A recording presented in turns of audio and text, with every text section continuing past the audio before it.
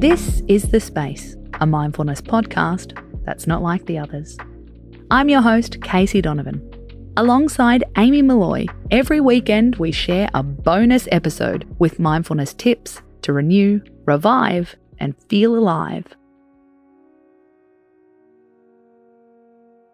Our writer Amy is a bit of an adventure girl. She's been itching to talk about the benefits of ecotherapy.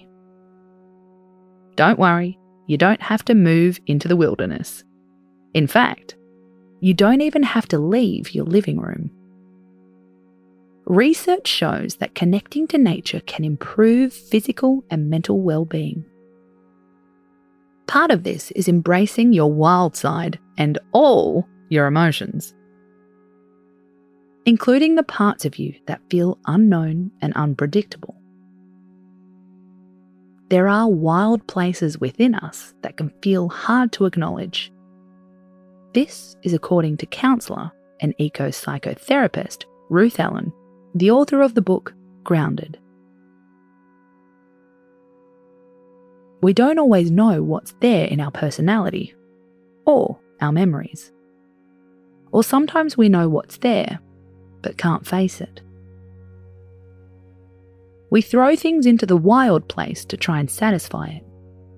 Food, alcohol, shopping, unhealthy relationships. Sometimes the wild parts of ourselves become so fearful that we do anything to avoid them. According to Ruth, connecting with nature can help us make peace with our inner wild side. Tip 1. Embrace the mystery of your personality. When we surround ourselves with nature, it becomes clear there's a lot we don't know, says Ruth. We might be able to name a bird or recognise a sound, but there's a lot we don't know about the weather, the plants, and the bacteria in the earth around us. The same applies to our life and our minds, and that isn't always a bad thing. Outside, we see that nature is messy, imperfect, uncontrollable, and unknowable, says Ruth. Isn't that what makes it awesome? The same applies to ourselves. The bits you don't always understand can be a wonderful mystery. Tip 2. Make space for confusing thoughts. If your thoughts feel tangled, being in a confined space can make it feel worse, says Ruth. It can compound your frustration and add to your irritation.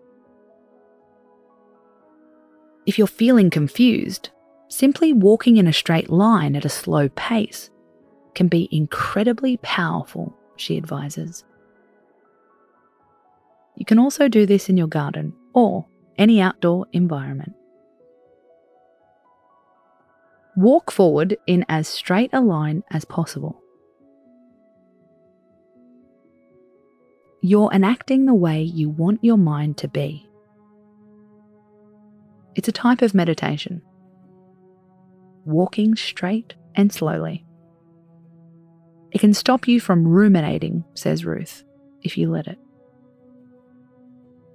It can stop you from getting stuck in a worry loop. To supercharge the outcome, combine tip 1 and 2. Go out into perfectly imperfect, messy nature and walk in a straight line. It throws open the windows of your busy mind, says Ruth. You can still feel grounded in the wilderness of everyday life. I'm Casey Donovan, and you've been listening to The Space. Follow us on Instagram at @thespace_podcast for more tips and tricks. We're back tomorrow with my favourite tip of the week. Space out.